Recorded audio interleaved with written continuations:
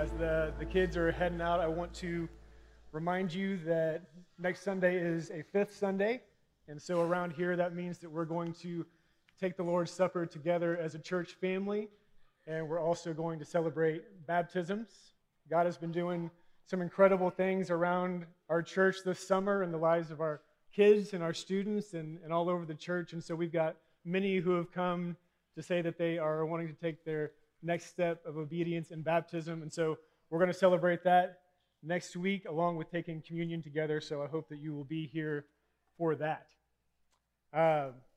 I'm guessing that most of us in this room have been a guest at some point in our lives. We've been invited to a party or a wedding or maybe just over to someone's house for dinner. And I'm hoping that all of us have had the experience of being a welcomed guest or an honored guest. You know, we do things as a host to make our guests feel special, to make them feel welcome. You know, we'll, at the minimum, we'll clean up our house a little bit. All right, we'll maybe introduce them to people who are there, or maybe we'll bring out the fine china or use the formal dining area if you've got something like that. Maybe you'll decorate in a way that will honor your guest. Then on the flip side of that, I'm guessing some of us in this room have had the experience of maybe not being so welcomed as a guest.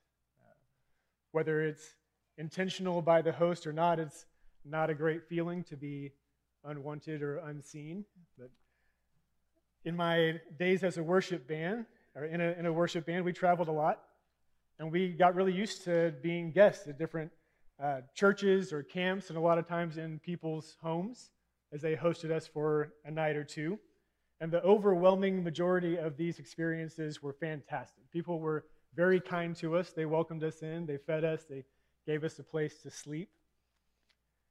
And as Brett talked about last week, God provides for us in ways that we don't expect. We got to see that firsthand in many of these interactions as people cared for us. And there's one couple that I remember that hosted Mandy and I and our daughter Ramona when she was little. And after we left, they found that she had left a pair of her shoes in one of their closets. And so they found our address and they mailed us her shoes with a $100 bill placed in each of the shoes. So if you had asked me at the beginning of the month how we were going to be able to pay our bills that month, there's no way that I would have told you that we were expecting some shoe money to come in the next couple of weeks, but that's how God chose to provide for us, and we got to see how creative our God can be in the ways that He provides. But there is one time that I remember that we did not feel quite so welcomed. We actually won a contest to be able to open up on the main stage of a big Christian music festival up in Illinois. And so we were super excited to be able to play in front of thousands of people and open up for some of the big name Christian bands at the time. And, we wanted to make sure we were prepared, so we got a bunch of extra T-shirts and CDs to hopefully, sell some stuff, make some money. Maybe we'd be famous, I don't know. But we did that, and we loaded up our trailer, and we headed from Texas to Illinois. And we spent the whole day before the festival started practicing and perfecting everything so that it would be just right when we were up in front of all those people. And the day came for the festival to begin, and we drive our stuff up to the main stage, and we tell the security there that, who we are, and they look pretty confused, but they let us backstage.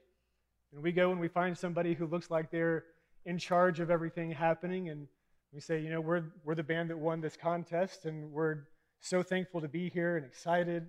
Is there anywhere you'd like for us to put our stuff?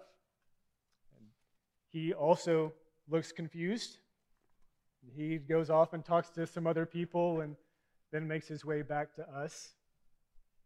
And he awkwardly kind of leads us over to one of the trailers that's behind the main stage.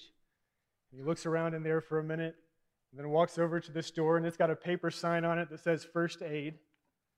And he rips that down and opens the door and says, "Here's your green room."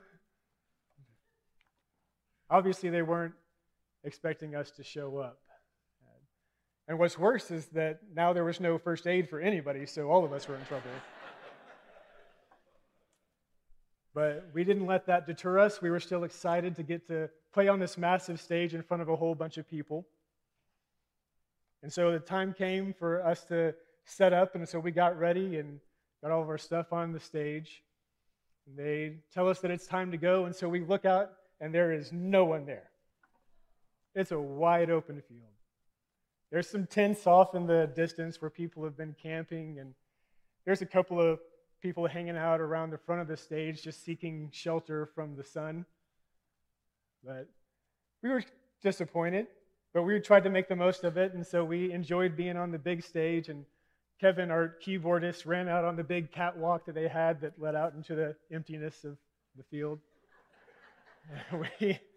We tried to enjoy it, and then like they wanted to pour some salt in our wound. We got off the stage, cleared our stuff off, and a MC comes out and they start to welcome everybody. Let's draw everybody in. Let's gather around. And we really want to get things started today, and we always like to open up with a word of prayer. So he starts to do that, and it was like we didn't even exist. We thought we were winners and invited guests, but we were unseen and unwanted. And today, as we open up God's Word, we're going to take a look at an unwanted guest from the Gospel of Luke as we continue in our series, At the Table. And Jesus finds himself at the table with a couple of contrasting characters, and so we're going to take a look at how Jesus responds to those people. But before we jump in, I want to just take a minute to pray. God, we are desperate to hear from you this morning. We look to your word for wisdom. We look to your word to discover more about who you are. And we want to hear your voice, so I pray that you would give us ears to hear. And God, I pray that you would increase and I would decrease for your glory today. In Jesus' name, amen. So the text that we're going to be looking at today is in Luke chapter 7, starting in verse 36, and you can go ahead and turn there. If you're new to the Bible, the book of Luke is the third book in the New Testament. It's about 2/3 of the way through your Bible. And Luke is one of the four Gospels, which are the four books of the Bible that tell us about the life of Jesus. And at this point in the story, Jesus is toward the beginning of his ministry. He is becoming a well-known teacher and a prophet, and he's beginning to attract the crowds. As he teaches, people are starting to gather, and he's starting to attract the attention of the Pharisees, who are the religious leaders of the day. And in fact, in this story, he's been invited over to one particular Pharisee's house. His name is Simon. And so we are picking up the story there in verse 36. And it says that one of the Pharisees asked him to eat with him, and he went into the Pharisee's house and reclined at table. And behold, a woman of the city who was a sinner, when she learned that he was reclining at table in the Pharisee's house, brought an alabaster flask of ointment, and standing behind him at his feet, weeping, she began to wet his feet with her tears, and wiped them with the hair of her head, and kissed his feet, and anointed them with the ointment.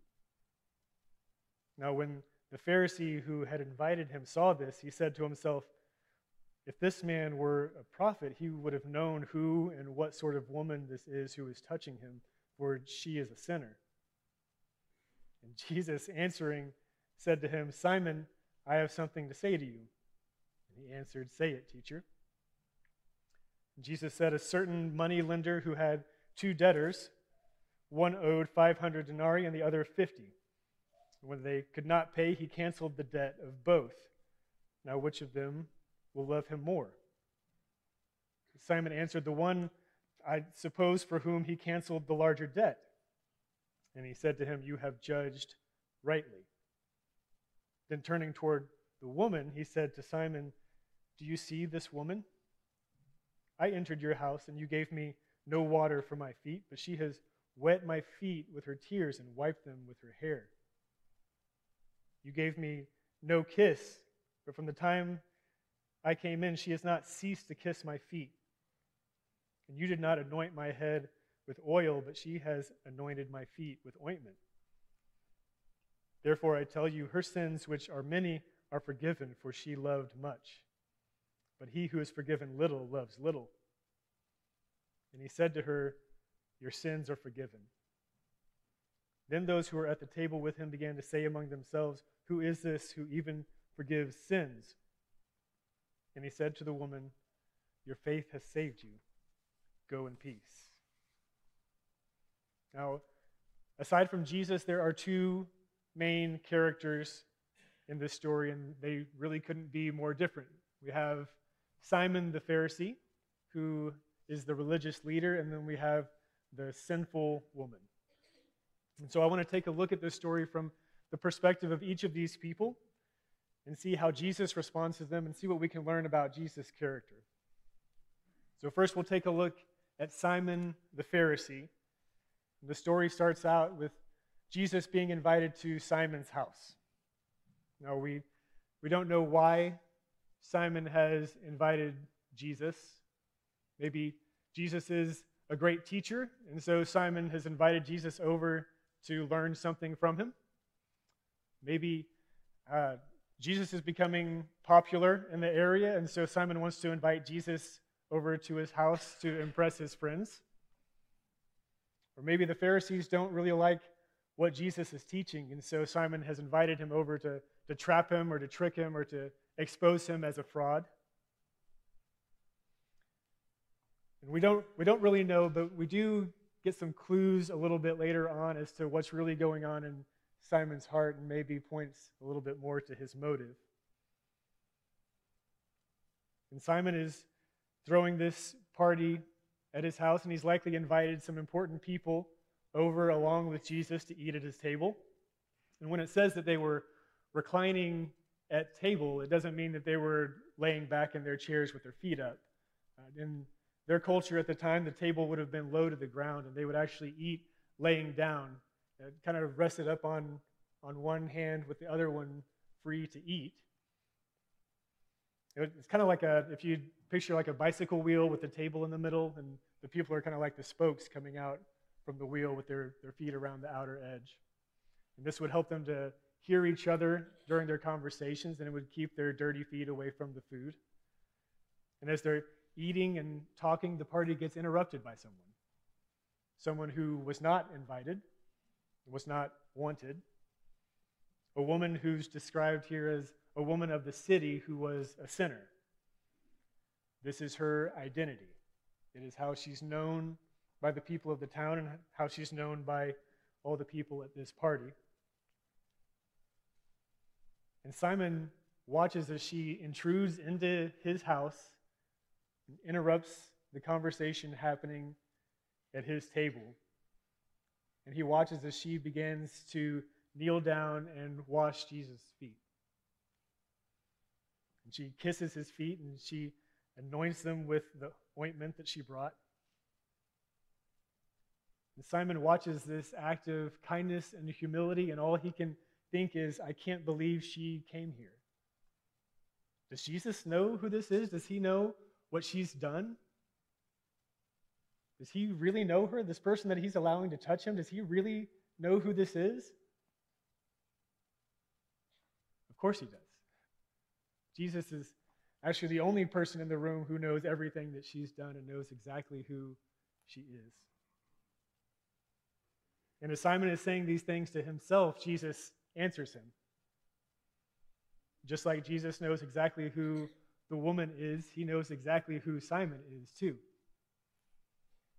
And Jesus knows what to say to bring the true condition of Simon's heart into the light. And he starts with a parable.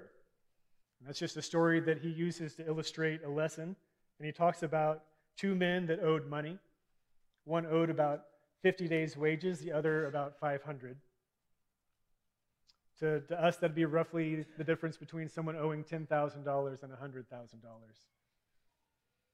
And neither man could pay, but the moneylender has mercy on them and cancels the debt completely for both men. And after telling the story, Jesus asked Simon which of the men would love him more. And it's kind of like Simon knows where Jesus is going with this. And he kind of reluctantly answers, well, I suppose it's the one who he canceled the larger debt for. Jesus always has these guys who question him in this position of really knowing the answer he's looking for, but they don't like it. It's because Jesus sees through our mask. He sees through the facade. He sees through to the true heart of the person. You can't hide from Jesus. And after the parable, Jesus begins to point out all the things that Simon, as his host, should have done to welcome him in.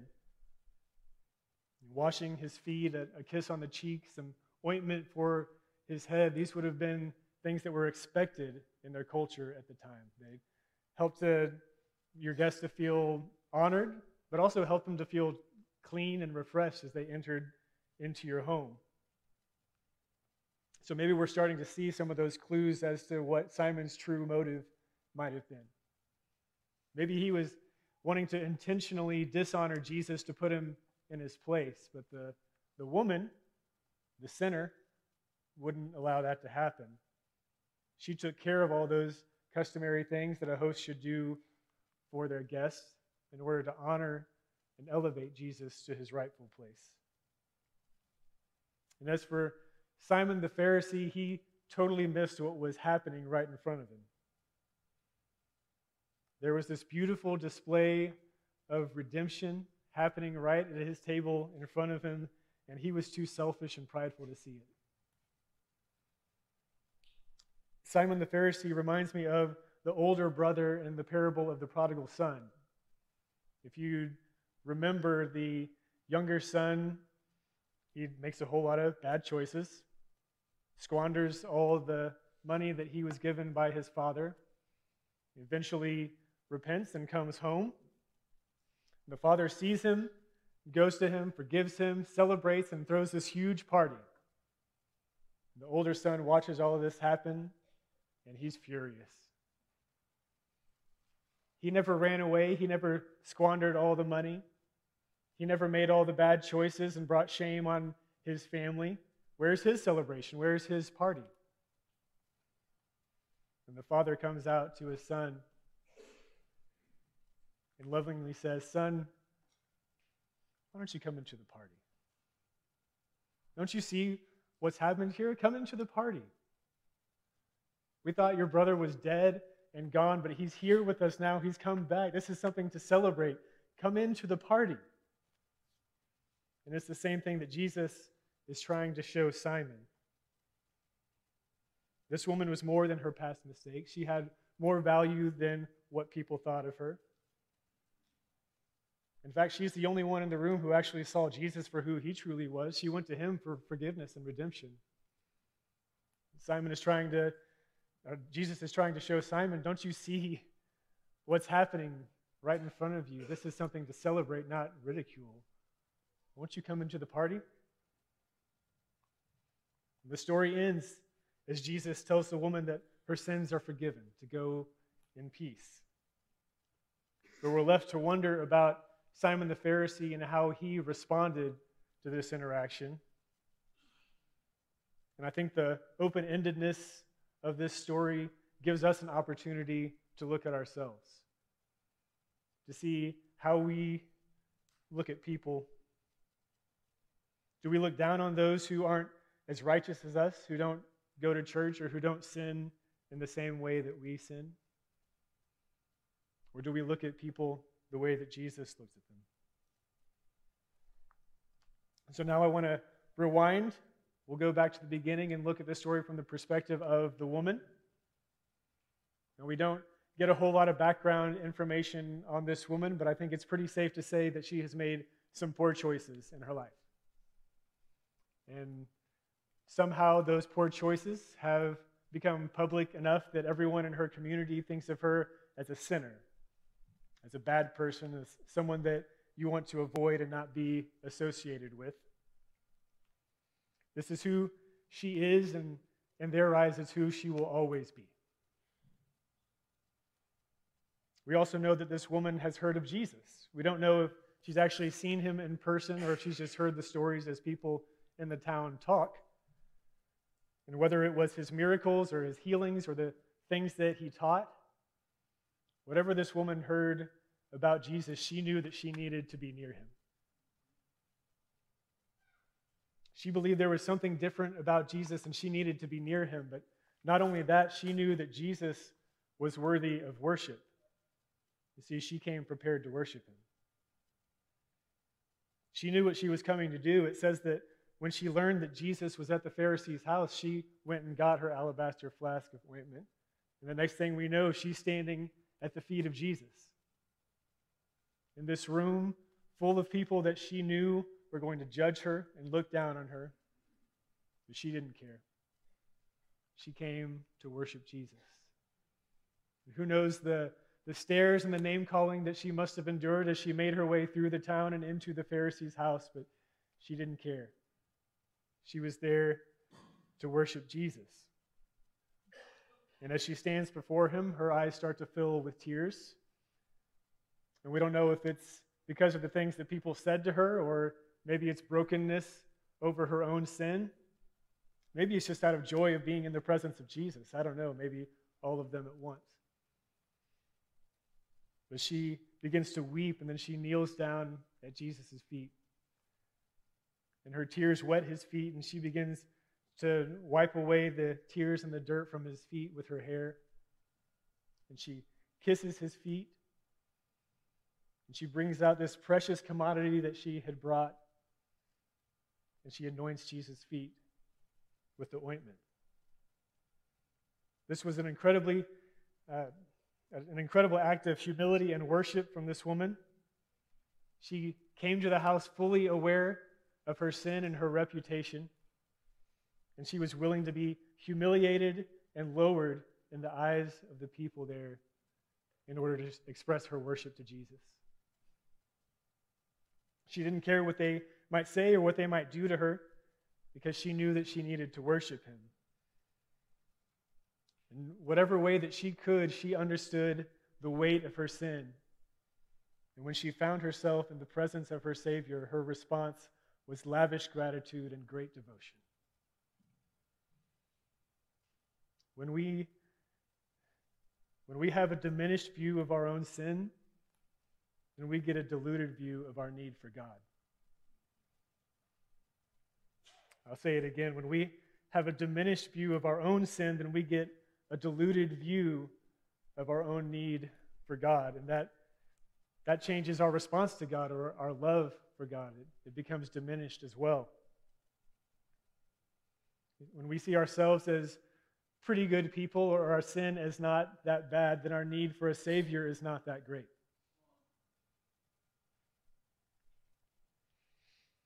But when we start to see our sin for what it truly is, the wickedness that is actually in us, then we'll start to understand how desperately we need God, how fully dependent we are on him. And at that point, our only response is lavish gratitude and great devotion. And this is the same point that Jesus is trying to make to Simon with the parable that he shares. And after he tells the parable and Simon reluctantly answers his question, Jesus does something incredible. He continues to talk to Simon, but he turns his attention to the woman. And he says, Simon, do you see this woman? Do you see her the way that I see her?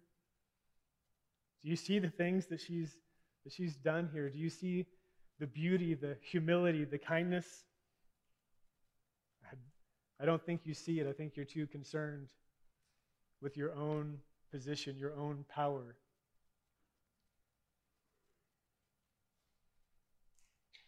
You're too concerned with yourself to see beyond to the other people. And while you've neglected to offer me the most basic of kindness for a guest in your home, she has gone above and beyond to offer this act of love and worship. And then in verse 47, Jesus says, therefore I tell you, her sins, which are many, are forgiven, for she loved much. but he who is forgiven little loves little. There are a couple of things that I want to point out in this verse because I think there's a wrong way that you could read it. Verse 47 is not saying that her sins are given because she loved much.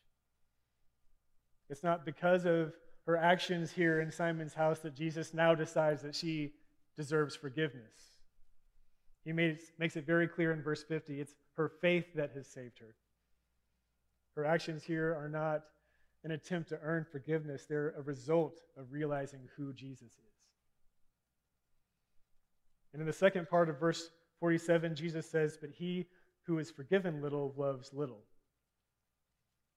I don't think that Jesus is saying that he forgives some people a lot and some people a little. He has forgiven all of our sin. When we place our faith in him, he forgives it all. I think what he's referring to here is Simon's perception that he has done little wrong, and so really he only requires a little forgiveness.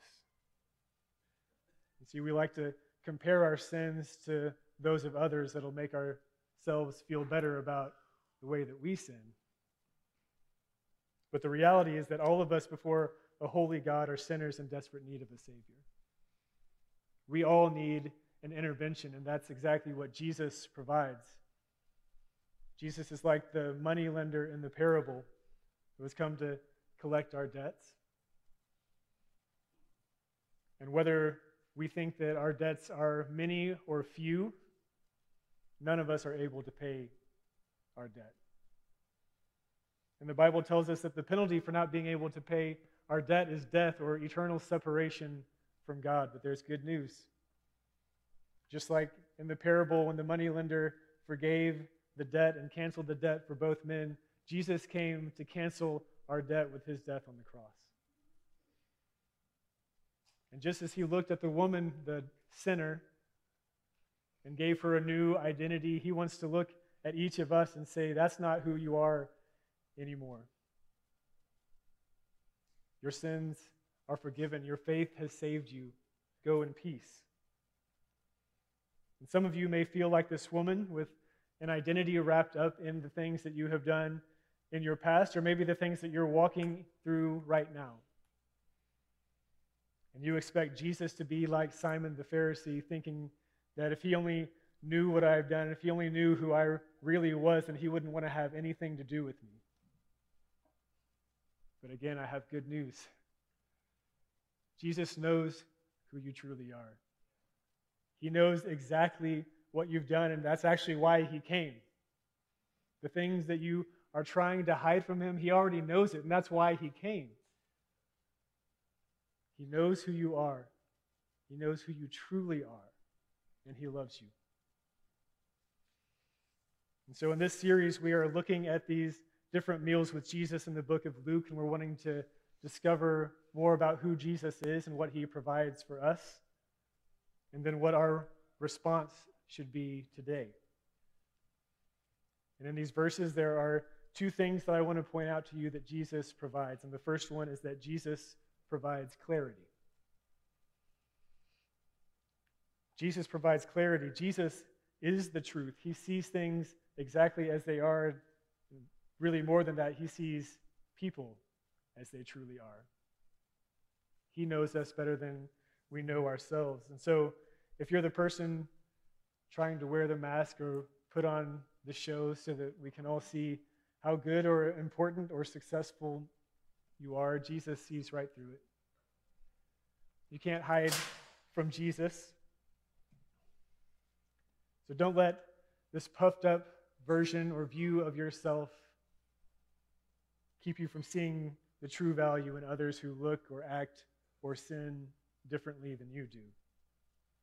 None of us are good enough. We all need Jesus. And if we'll let him, he'll actually help to open our eyes to the places where we have blind spots. And if you're the person stuck in your past or stuck in a pattern of sin, Jesus sees you and he's here to offer you a way out. He knows your struggles and your hurts. And just like he truly saw the woman in this story, he truly sees you. And he wants to offer you his hand. He wants to offer a way out. And that leads us to the next thing that Jesus provides, and that is that he provides our identity. Because Jesus created us, he knows us, and he's the only one qualified to give us our identity. And so whether you feel like you're the prideful Pharisee or like the sinful woman or anywhere in between, Jesus has come to offer you a new identity, one that says that you are forgiven, you are redeemed, you're accepted, you're free, you're a conqueror, you're a daughter, you're a son.